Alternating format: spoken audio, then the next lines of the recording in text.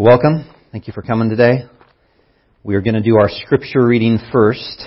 We're in 1 Corinthians, if you haven't noticed, chapter 5. Verses 1, I think it's through 5, I believe. That's where I'm going to go. 1 to 5. It is actually reported that there is sexual immorality among you, and of a kind that is not tolerated even among pagans. For a man has his father's wife, and you are arrogant. Ought you not rather to mourn? Let him who has done this be removed from you. For though absent in body, I'm present in spirit, and as if present, I have already pronounced judgment on the one who did such a thing. When you are assembled in the name of the Lord Jesus, and my spirit is present with the power of our Lord Jesus, you are to deliver this man to Satan for the destruction of the flesh, so that his spirit may be saved in the day of the Lord. It's God's Word. Amen. Father, would you just thank you so much for this time. We just recognize that you are God, that all of your Word, your Scriptures is God-breathed by your Holy Spirit, that what Paul is writing to Corinth is what the Holy Spirit has to say to Corinth. It's what the Holy Spirit has to say to us. So I just pray that today that you would help me to speak, you would help my mind not to be scattered, and that it would be true. God, that you would take what is false and take it out of people's minds if I speak anything incorrectly, and that you would cement things that are true in our hearts. May you convict us. May you also free us, I pray. I just ask that sermons like this, that cover subjects like this, would be freeing, and that we would believe and go in the power of the good news of the gospel and all that says about us, about our bodies, about our churches, about our lives, our marriages, our families. Would you bring freedom in the name of Jesus? Amen. So children, you are dismissed.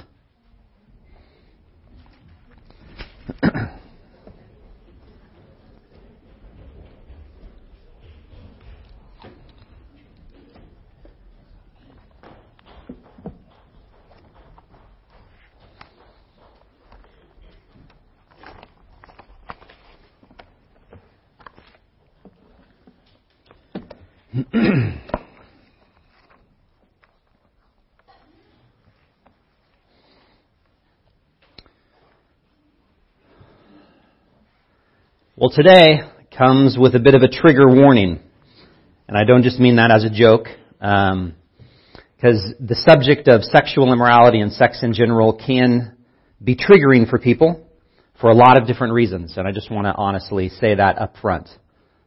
So we're going to be diving into a theme, and a theme that comes to us because of what the Scriptures say and because of where we're at here in this book. We're going to be talking a lot about sex, and specifically sexual immorality. In fact, we're going to be doing a lot of that in the coming weeks because Paul is transitioning now to deal with this particular theme in his letter to the Corinthians in Corinth.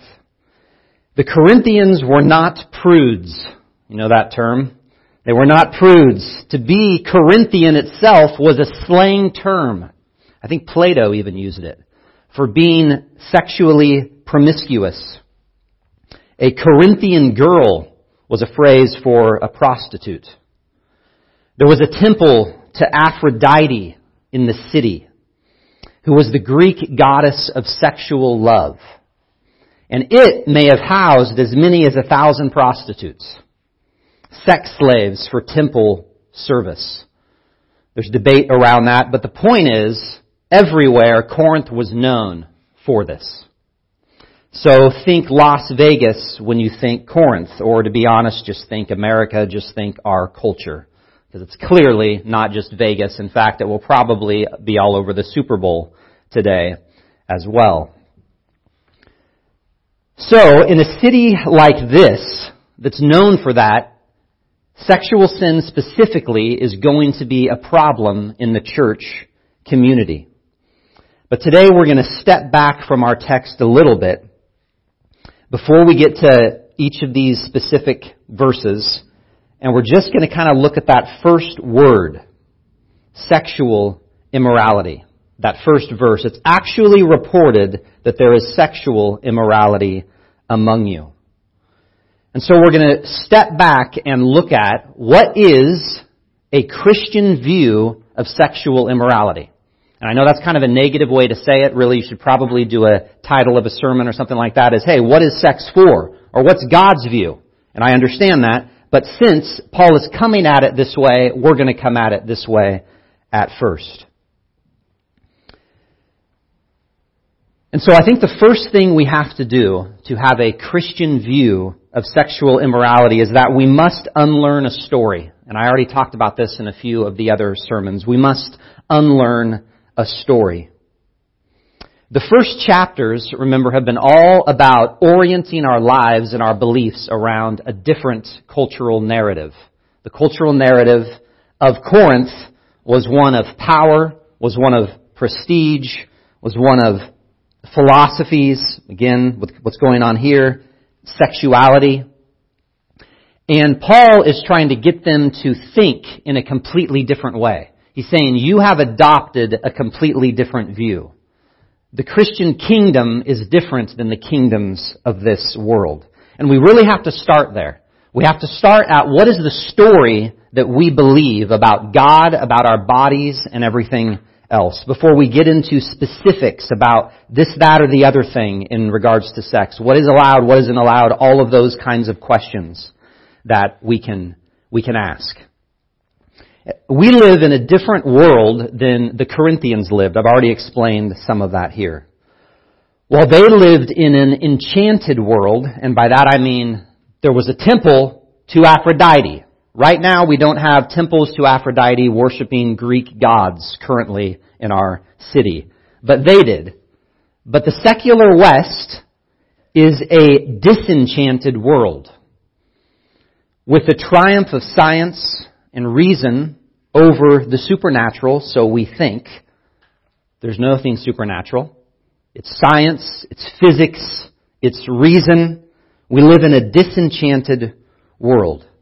And so the story that we believe is a liberal story, and by that I don't just mean like the difference between left wing and right wing, but I mean the liberal story of democratization. Everybody is free. Everybody is equal. We should all be seeking personal freedom. And we have a world of therapy, a therapeutic vision and version of the self. And so the authority of God has faded, especially in the West. Any limits that might be set by God are unimportant. They don't carry much weight. The authority of biology itself is being questioned. We've kind of gotten rid of God, so now we can get rid of our bodies. What matters is what's in. The feelings within are the determinative factor of life and the self. And so the body itself is becoming negotiable. All that matters is me and my autonomy. There's another rhyme. All that matters is me and my autonomy. Autonomy, government. I am self-ruled. And one book that I've been reading lately, called The Case Against the Sexual Revolution.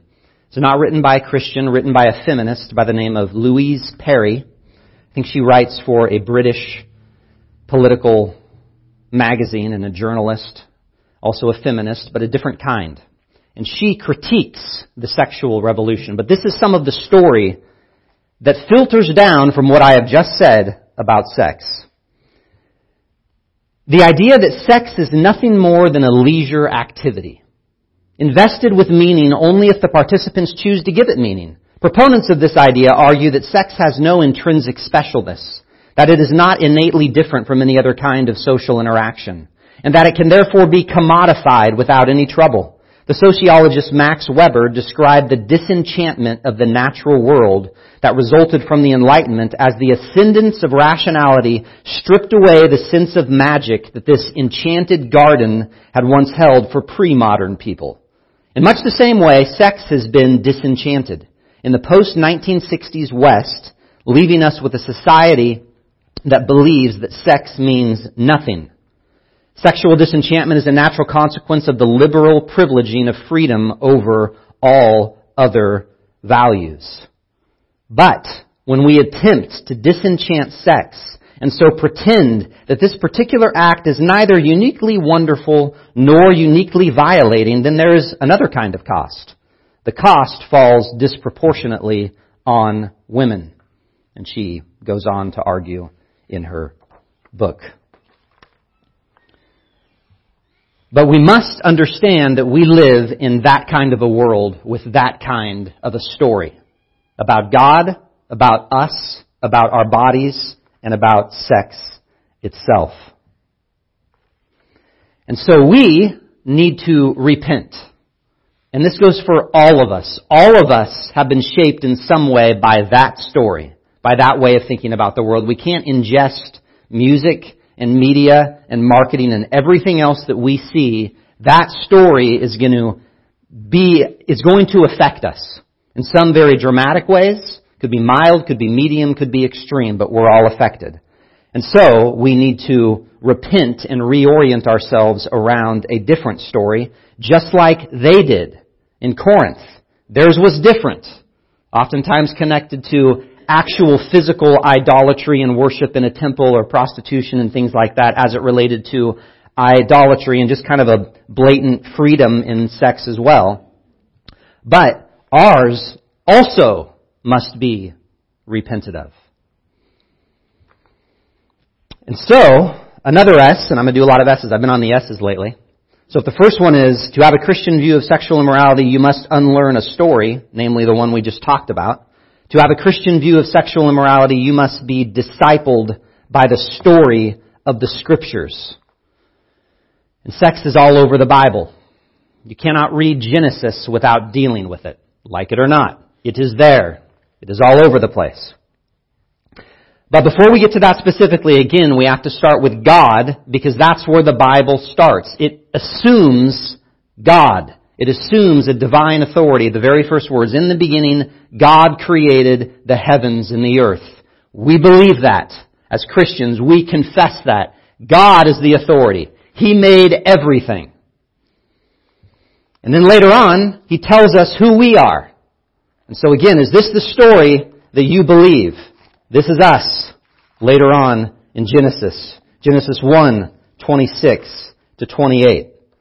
Then God said, "Let us make man in our image, after our likeness, and let them have dominion over the fish of the sea, and over the birds of the heavens, and over the livestock, and over all the earth, and over every creeping thing that creeps on the earth." So again, there's a kind of autonomy here. God is saying, hey, you get dominion. You're a vice-regent. You are kind of a governing authority on earth. You're created in my image and my likeness to rule. Verse 27, so God created man in His own image. In the image of God, He created him. Male and female, He created them.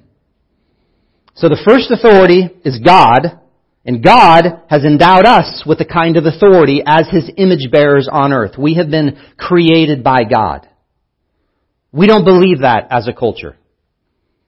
We still kind of do, because human rights itself is actually based on a Judeo-Christian idea. How do you have human rights if it's just a strictly absolute evolutionary perspective? You can't, because it doesn't really exist. What right is it? But the story that we believe is that God is our authority, and that God created us, and that God created our bodies, that we are created male and female in the image of God. And what a high, beautiful perspective about what a human being is. There's a sense in which a human being is royalty. There's a sense in which that is true. That's what we believe. And God blessed them, and God said, "Be fruitful and multiply, fill the earth and subdue it. Have dominion over the fish of the sea, over the birds of the air, over every living thing that moves on the earth." So God's blessing them. He's blessing men and women created in His image. He's saying, one of the things you're going to do is be fruitful and multiply. How does that happen? The S word. That's how it happens.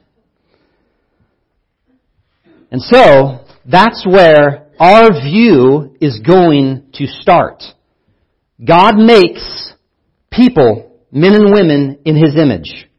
Creation is good. He goes on, it is good. It is good. It is good. Everything God makes is good. These bodies are not bad. It's not evil. God's view of sex itself is not bad. It is good, but it gets corrupted. Sexual complementarity, male and female, it's a gift. It's part of the relationship of the image of God. Somehow it reflects Him and His nature. But we start having problems quickly in the garden. Sin enters the world. Sin enters the world. And it starts to happen fast, specifically in the area of sex. We start having problems. Genesis 4. If you look at Genesis 4 in verse 19, you have a guy by the name of Lamech. 4:19. And Lamech, he's actually in Cain's line. What happened with Cain? Cain killed his brother. Another problem with sin, violence, murder. Lamech took 2 wives. There we go. Polygamy, right from the beginning. There's a lot of questions around polygamy. We're not going to get all into that about why does the Bible say this, that, or the other thing about it. But where it starts, the dude who started the polygamous thing that's kind of casually mentioned as 2 wives is a murderer.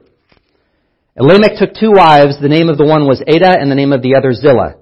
If you go down, verse 23, Lamech said to his 2 wives, kind of this bragging song, Adah and Zillah, hear my voice. You wives of Lamech, listen to what I say. I've killed a man for wounding me, a young man for striking me. If Cain's revenge is 7-fold, then Lamech's is 77-fold.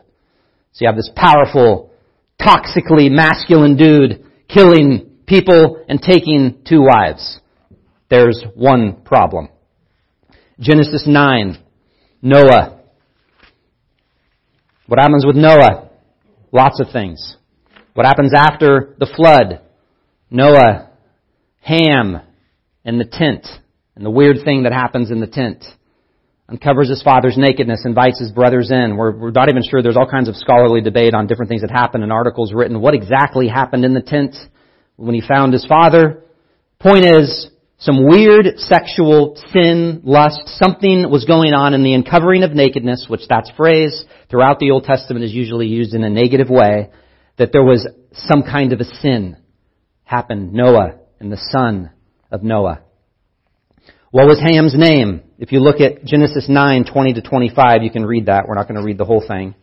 But you can read about what exactly took place there.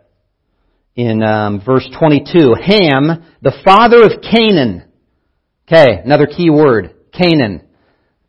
Ham is the dad of Canaan. Canaan comes from the Canaanites.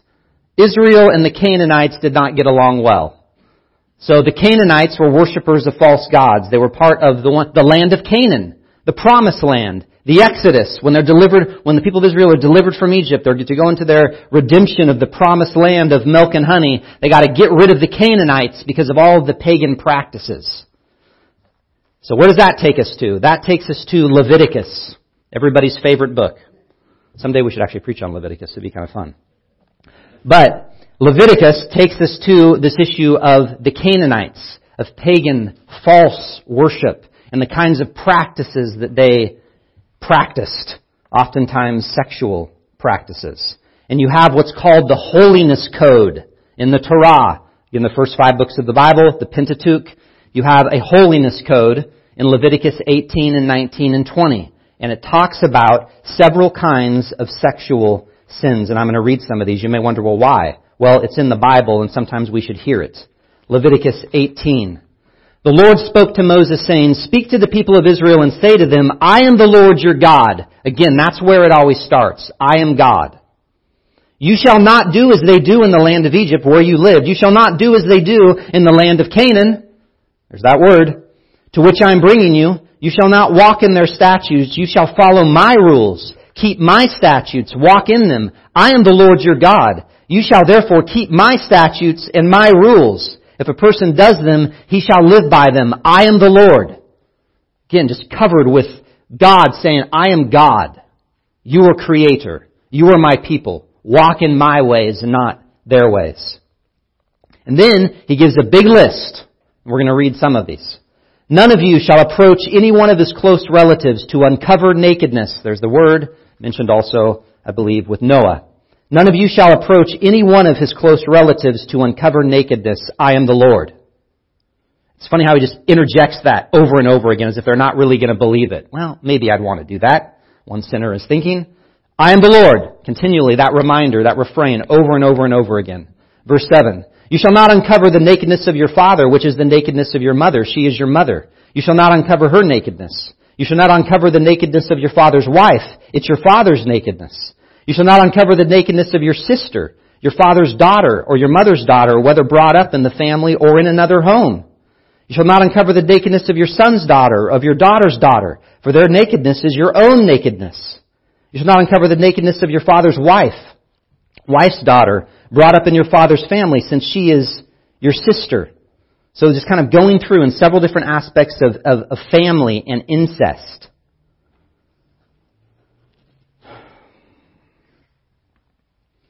Verse 17, you shall not uncover the nakedness of a woman and of her daughter, and you shall not take her son's daughter or her daughter's daughter to uncover her nakedness. They are relatives. It is depravity. Verse 20, and you shall not lie sexually with your neighbor's wife, and so make yourself unclean with her. What's that? Adultery. We have incest. We have adultery. Prohibited by God. You shall not give any of your children to offer them to Molech, and so profane the name of your God. I am the Lord. Human sacrifice. You shall not lie with a male as with a woman. It is an abomination. Homosexuality. You shall not lie with an animal, and so make yourself unclean with it. Neither shall any woman give herself to an animal to lie with it. It is perversion. Bestiality. Do not make yourselves unclean by any of these things, for by all the nations I'm driving out before you have become unclean. In other words, the Canaanites, these nations are all doing this. And the land become unclean, so that I punished its iniquity, and the land vomited out its inhabitants. But you shall keep my statutes and my rules, and do none of these abominations, either the native or the stranger who sojourns among you. Meaning not just you Israelites, if anybody comes among you and joins the people of God, they are not to engage in these kinds of behaviors. Verse 27, for the people of the land who were before you did all these abominations, so that the land became unclean. Lest the land vomit you out when you make it unclean, as it vomited out the nation that was before you. Anyone who does any of these abominations, the persons who do them shall be cut off from among their people. So keep my charge never to practice any of these abominable customs that were practiced before you.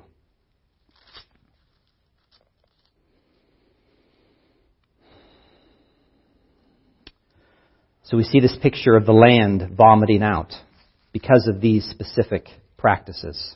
The holiness code, Leviticus 18. And that actually connects with our passage today. Why does Paul talk in this way? Why does he say, there's sexuality among you of a different kind, and here's what it is. And he goes on to describe an incestuous situation. That right away would have triggered, especially for the Jewish thinker, Leviticus 18. And the holiness code. Because of the incestuous relationship, and also because of the idea later that we read about how, wait, he's handing this man over to Satan? It's like remove this person from the community. What happened in Leviticus 18? What does the land do? It vomits out the nations that disobey. And so the Jewish person, the reader of the Torah, would have thought that way. One scholar kind of said, Leviticus 18 is what double-clicking on porneia in 1 Corinthians 5 would be. So the word for sexual immorality is porneia. That's the Greek word. It's a broad term. It's extremely broad. It can narrowly have to do with prostitution, but broadly it can encompass all kinds of ranges of sexual prohibitions.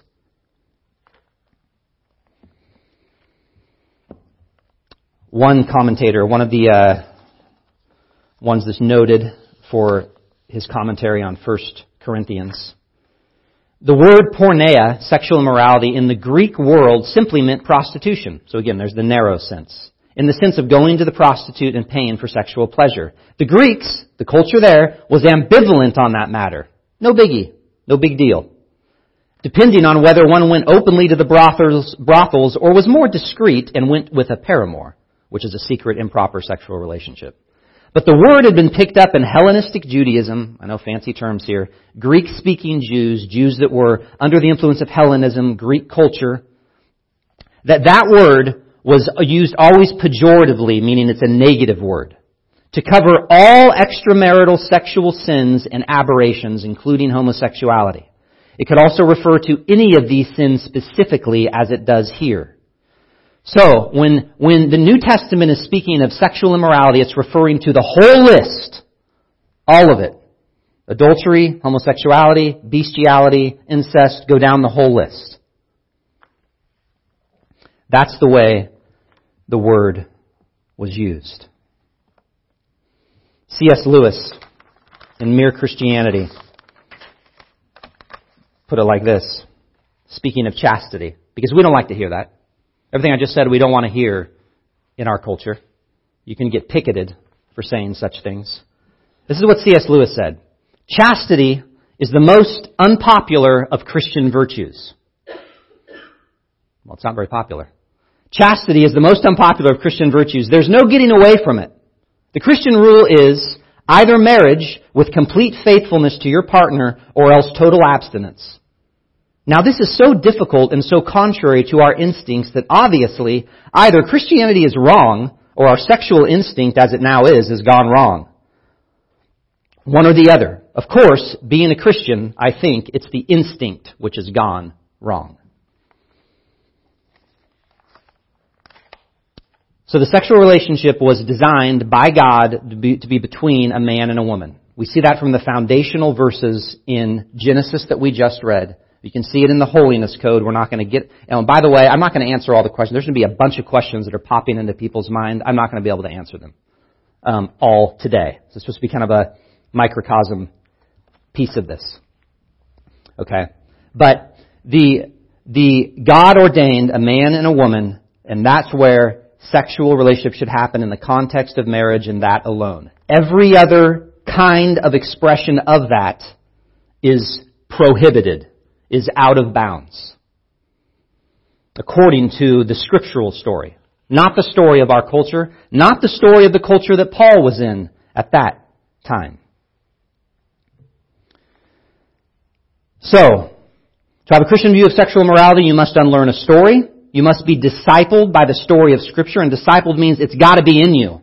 If you're not reading this book, and this does not have authority in your life, you will be formed by the culture. That's all there is to it.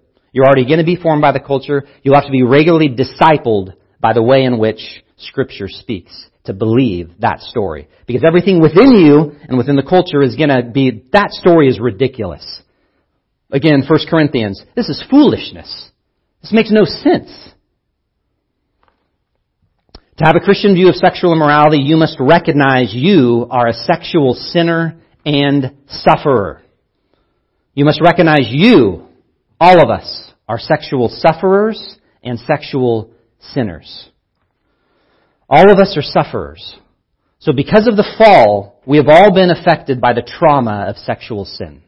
Every single person in here who has lived any amount of time will be affected by the trauma of sexual sin.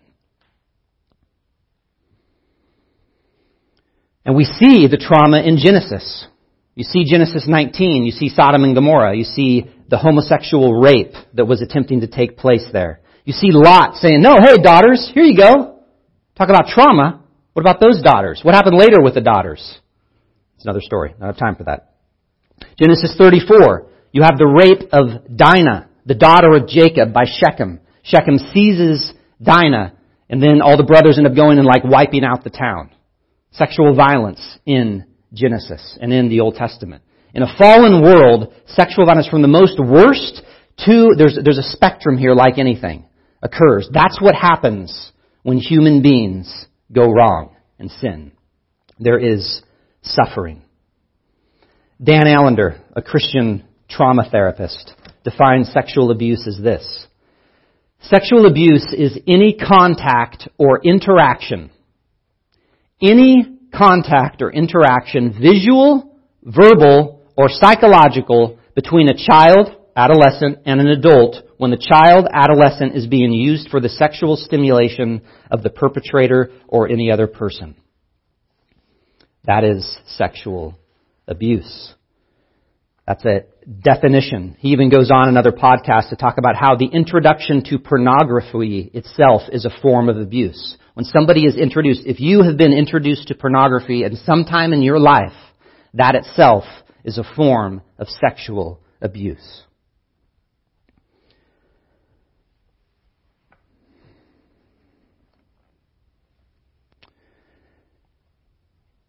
If you have received anything like that, you have experienced sexual suffering.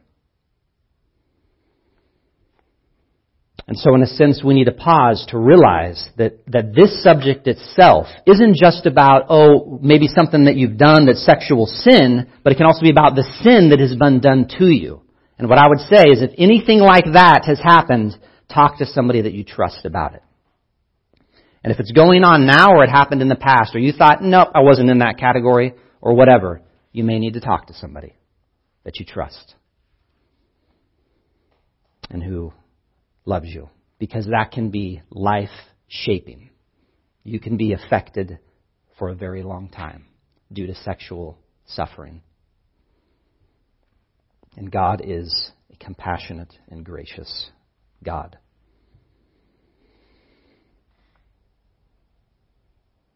We can also be affected by sexual suffering by the fact that people that we love might commit sexual immorality. And now I'm not talking about the context of abuse. I'm talking about adultery. We see it rampant in our culture. The loss of adultery. I just talked to somebody recently and just seeing the effects of it and how negative it is. There are people in this room who have dealt with this particular issue. God loves you.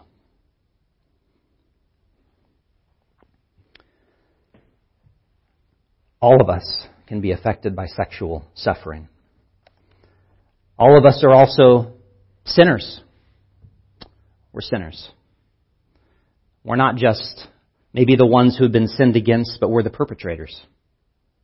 Maybe not always in those kinds of ways, maybe, but in other ways. So this week we were putting our chimney in a dump truck.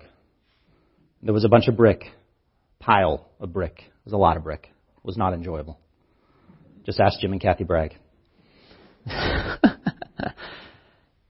And my friend said to me something like, hey, there's probably an illustration here somewhere. And I was trying to think of, that's a good point. There probably is an illustration here.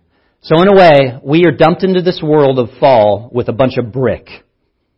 And oftentimes sexual suffering kind of brick. Okay? While we were doing this, I was taking it back and forth in loads to the dump truck.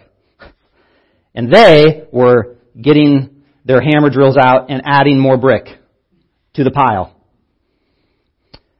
And so sometimes in our lives, we are getting more brick added to our piles by things that we did not ask for. And sometimes we're trying to get rid of the brick in our pile, and we're also the ones chucking brick back in the pile. And it keeps stacking up and shaping us.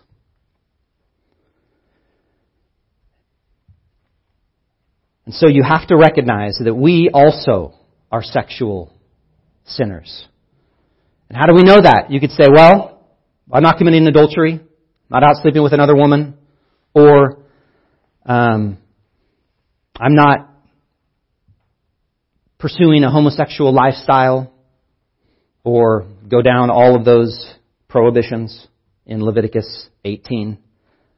But Jesus raises the standard.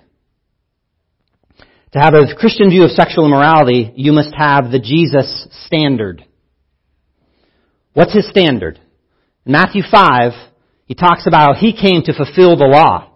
He even talks about how I didn't come to relax this law. I came to intensify it. I embrace what the law has said, which means all of us are sinners. And He goes on, He talks about lust. What does He say about lust? He equates it with adultery. Matthew 5.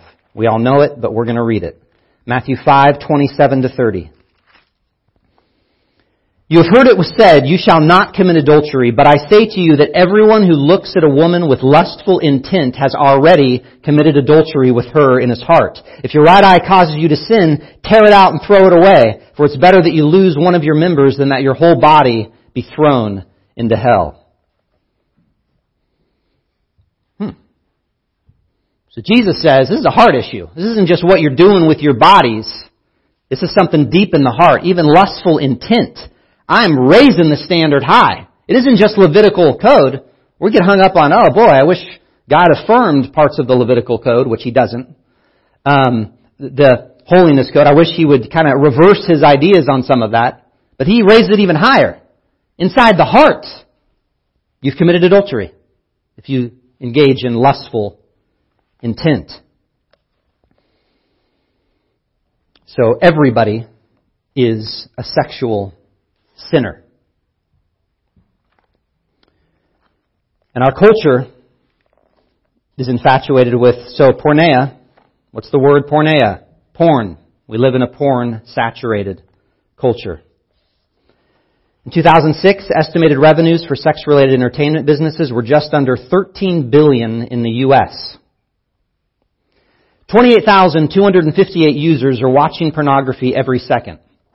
$3,075.64 is spent on porn every second on the internet. 1 in 5 youth pastors and 1 in 7 senior pastors use porn on a regular basis and currently struggling. That's more than 50,000 U.S. church leaders. 64% of Christian men and 15% of Christian women say they watch porn at least once a month. 90% of teens and 96% of young adults are either encouraging, accepting, or neutral when they talk about porn with their friends. No biggie. It's just sexual transaction. It's just me and the internet or whatever. It's not a big deal. Just normal. Just normal. Just 55% of adults 25 and older believe porn is wrong. Teens and young adults 13 to 24 believe not recycling is worse than viewing pornography. We live in a porn-saturated culture, and it's not just Christians saying that. There's all kinds of research on this. TED Talks, books about it, all kinds of other things. And all of us are affected by that. And our kids are either have not yet been affected by it or probably will be.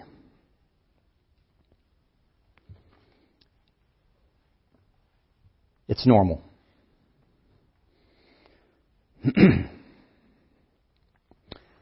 And God says that lustfulness is sin. But here's what's interesting. There's another S, and I'll do this quickly. I'm going to try to move a little faster. To have a Christian view of sexual morality, you must also recognize that sex is sometimes superficial. And here's what I mean by that. Jesus puts lust and anger together when He's talking about the Sermon on the Mount. I was reading one Christian therapist, and they were talking about the relationship between sex and anger and how often that can happen in relationships. Or sometimes sex is the superficial problem. It's kind of like there's a sin under the sin. And sometimes the sin can be anger. You can use anger in a marriage relationship against this particular issue of sex. You can use it as revenge. Well, I'm not getting what I want, so I'm going to go look at porn. Or I'm not getting what I want, or I'm upset at you, so I'm going to treat you a certain way. Or, life sucks. Life is hard. Jay Stringer, one Christian therapist, said this: pornography says to men, give me all your shame, humiliation, and futility, which all men and all people can feel, and I will give you a world where it all goes away.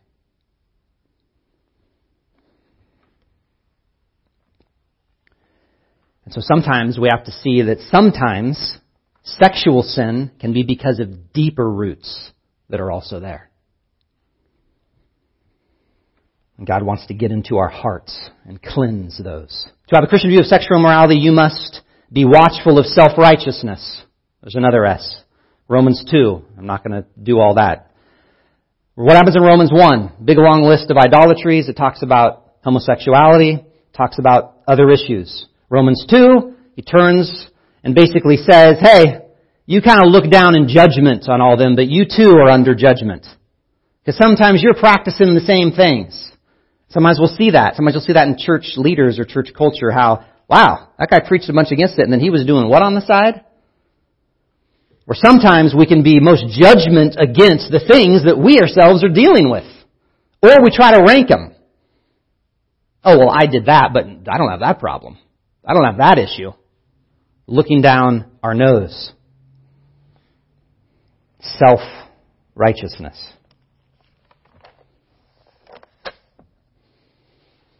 C.S. Lewis, I want to make it clear as I possibly can that the center of Christian morality is not here. If anyone thinks that Christians regard unchastity as the supreme vice, he's quite wrong.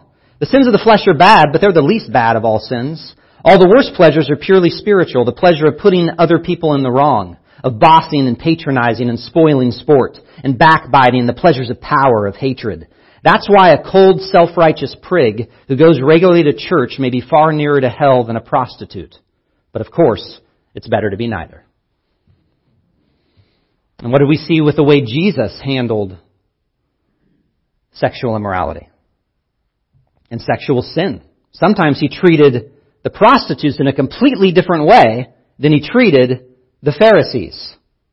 We see that all over, the way Jesus handles it. Self-righteousness can be a major problem. And so the Christian right can preach against this or that sexual sin all the time, and in some ways we should, but we must be very, very careful if you fall in that category. We can do all of our Facebook posts and all of this or that about just the sexual degradation of the society, which is true, but we got to be careful because there can kind of become this air of self-righteous judgment and not recognizing all of us are sexual sinners, all of us are sexual sufferers. And all of us need the good news of Jesus Christ. One other thing I would want to say, to have a Christian view of sexual immorality, you must put darkness in the sunlight. You must put darkness in the sunlight. Sexual trauma, you got to get in the sunlight. You need to talk to a trusted person. Sexual sin, you got to get in the sunlight. James 5:16, if you confess your sins one to another, you will be healed. There's something about sometimes talking to another person, not just doing that. Well, look to porn again today. Father, forgive me. I've sinned. Next day, well, look to porn again today. Father, forgive me. Sin. Next day, you get the idea. And it doesn't have to just be that particular example. But sometimes we need to look at another human being in the face and confess. And healing can happen. We were made for that, for community. To have a Christian view of sexual morality, you must not see celibacy or singleness as second class. Jesus was the most fulfilled person who ever walked the earth, and Jesus was single. He did not have a sexual relationship. Paul was single. He might have been married before, but he was single too. And so singleness, sometimes even in churches, with all the families and everybody's married and sermons on marriage and family all the time or whatever, it can probably be exhausting sometimes. It's not second class at all. Your Savior was single.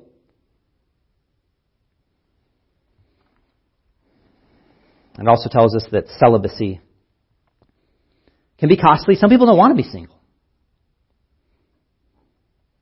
Some people don't want to be single. But there can be a costly obedience. And I'm not going to read it because I don't have enough time. But one person was kind of paralleling some of the idea of, wait a second.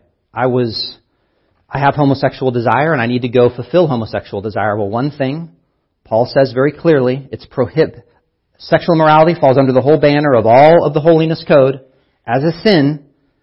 And even if that's how a person was born to pursue that does not mean, therefore, that it is okay. The Christian doctrine of original sin itself assumes all of us are sinners. We're not born into this world innocent. Our desire is going, I just want to pursue God. No, we want to pursue all kinds of other things. But it goes even for the person who is desiring other sex attraction. And they can't because they're not getting married. They've been trying to get married for years or decades. What does God call them to? Celibacy. Because it's only supposed to happen in the context of marriage. And then we could get into just the beauty of marriage, and that's probably what I should have done, but we're not going to have time to do that. So that's another piece. This most important piece. To have a Christian view of sexual immorality, you must trust the Savior.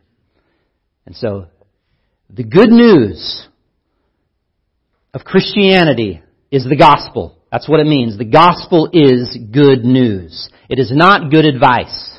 It's not just me or anybody else getting on a stage and saying, don't do this, don't do that. The Bible says that. The Bible gives us law. Hey, this is prohibited. Don't do this. Hey, if you have sexual lust in your heart, you've committed adultery. But the good news is that we're not just here to learn principles and advice. The law can kill, but the gospel gives freedom. We need an announcement. We need liberation. And that's what the good news does. The good news of Jesus Christ is to liberate us from our sin, to forgive us of our sin, to liberate us from sexual suffering that we did not cause, to give us freedom, to forgive us from sexual sin that we did do, that we rejected God's law, and to forgive us from that. And that the good news of the gospel, it's not self-fulfillment, it's not self-effort, it's not working really hard to be a good Christian. The good news of the gospel is that God, in the person of Jesus Christ, has acted on our behalf, has given us what we cannot do by ourselves, and that is save us.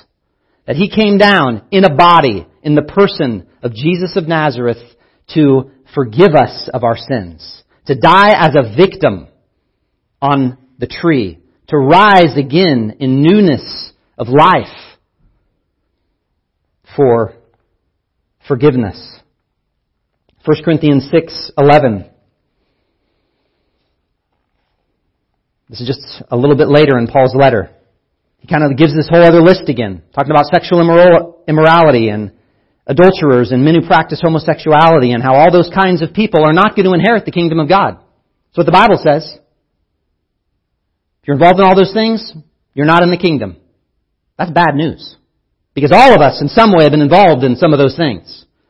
And then he says, such were some of you, but you were washed, you were sanctified, you were justified in the name of the Lord Jesus Christ and by the Spirit of our God. The good news is that God provides the washing. He provides the cleansing. God removes the shame. The good news is that your sanctification comes from Him. Your justification comes from Him. It doesn't come from, I've been away from porn for 10 years. I haven't committed adultery in X amount of time or whatever it is. Your justification comes from in the name of the Lord Jesus Christ. You want to be free? You want to experience liberation? You trust Jesus. He's King. He's the one with authority. He is the Savior. All forgiveness, all freedom is found in Jesus. He can make you right with God. He's saying, hey, Corinthians, that's how you were. But now, if you're in Jesus Christ, you're washed. You're sanctified. You're justified. And the Holy Spirit can cleanse you and make you whole.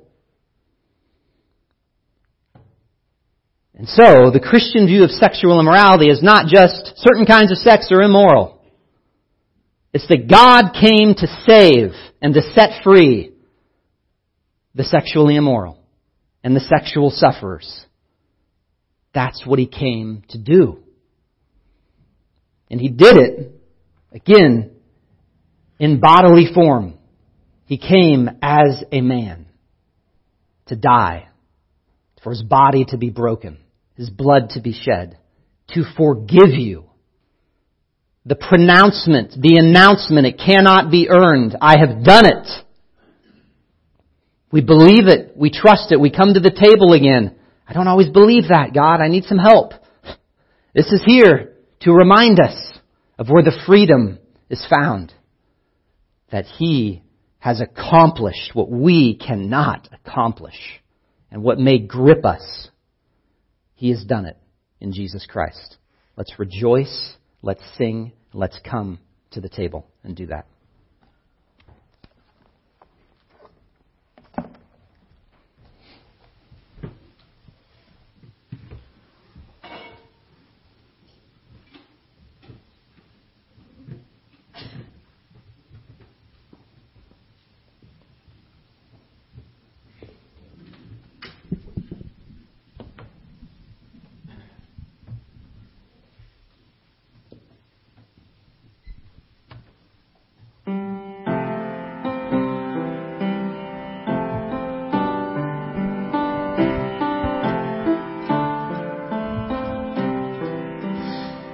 In Christ alone, my hope is found. He is my life, my strength, my song.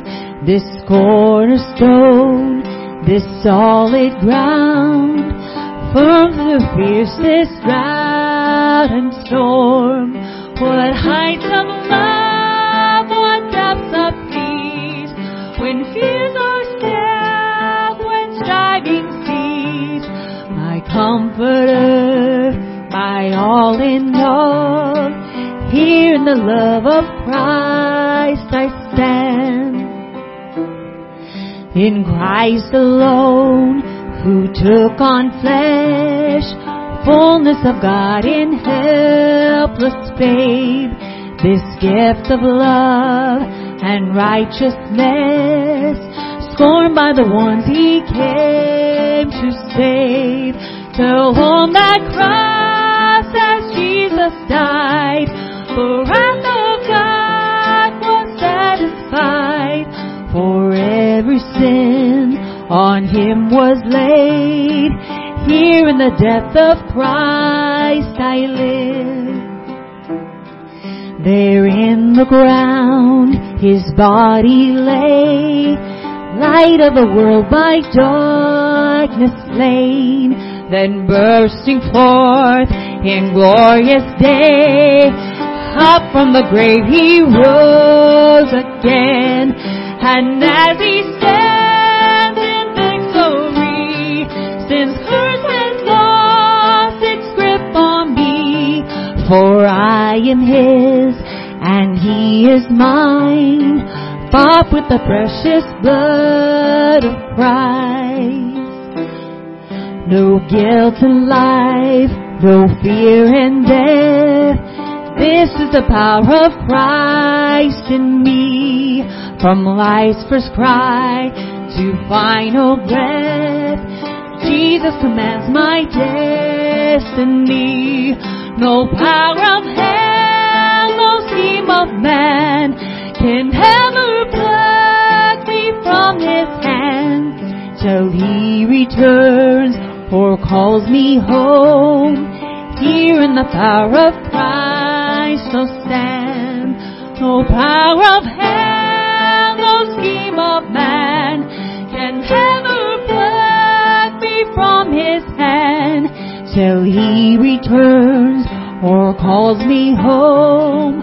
Here in the power of Christ I'll stand.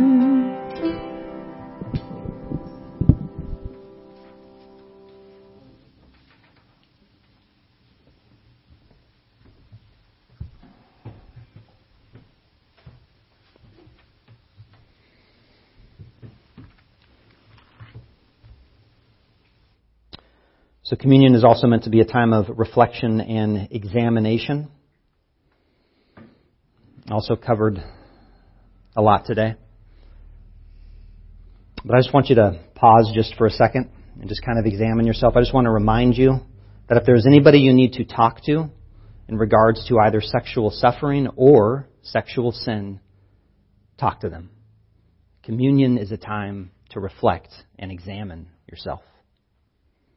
And also, communion is a celebration that there's good news. If that is you, you probably don't feel like there's good news. But there's good news.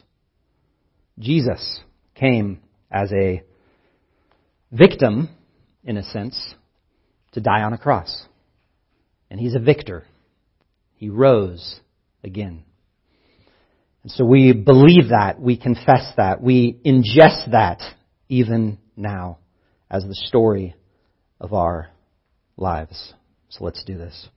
I received from the Lord what I delivered to you, that the Lord Jesus, on the night when He was betrayed, took bread. And when He had given thanks, He broke it and said, "This is my body which is for you. Do this in remembrance of me."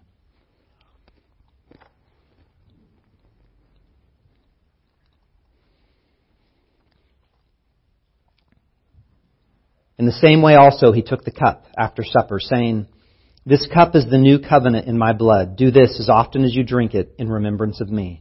For as often as you eat this bread and drink this cup, you proclaim the Lord's death until He comes."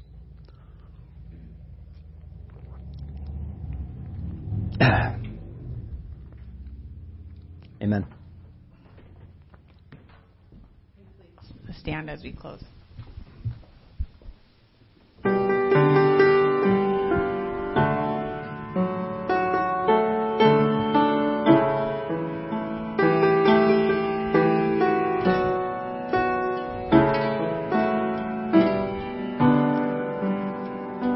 You are the Word at the beginning, one with God the Lord Most High. Your head in glory and creation, now revealed in you are Christ. What a beautiful name it is, what a beautiful name it is. The name of Jesus Christ, my King. What a beautiful name it is. Nothing compares to this. What a beautiful name it is. The name of Jesus. You didn't want heaven without us. So Jesus, you brought heaven down. My sin was great, your love was greater. What could separate us now? What a wonderful name it is. What a wonderful name it is. The name of Jesus Christ, my King. What a wonderful name it is. Nothing compares to this. What a wonderful name it is. The name of Jesus. What a wonderful name it is.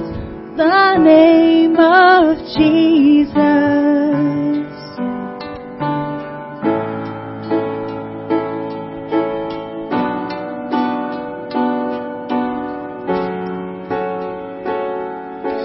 Death could not hold you.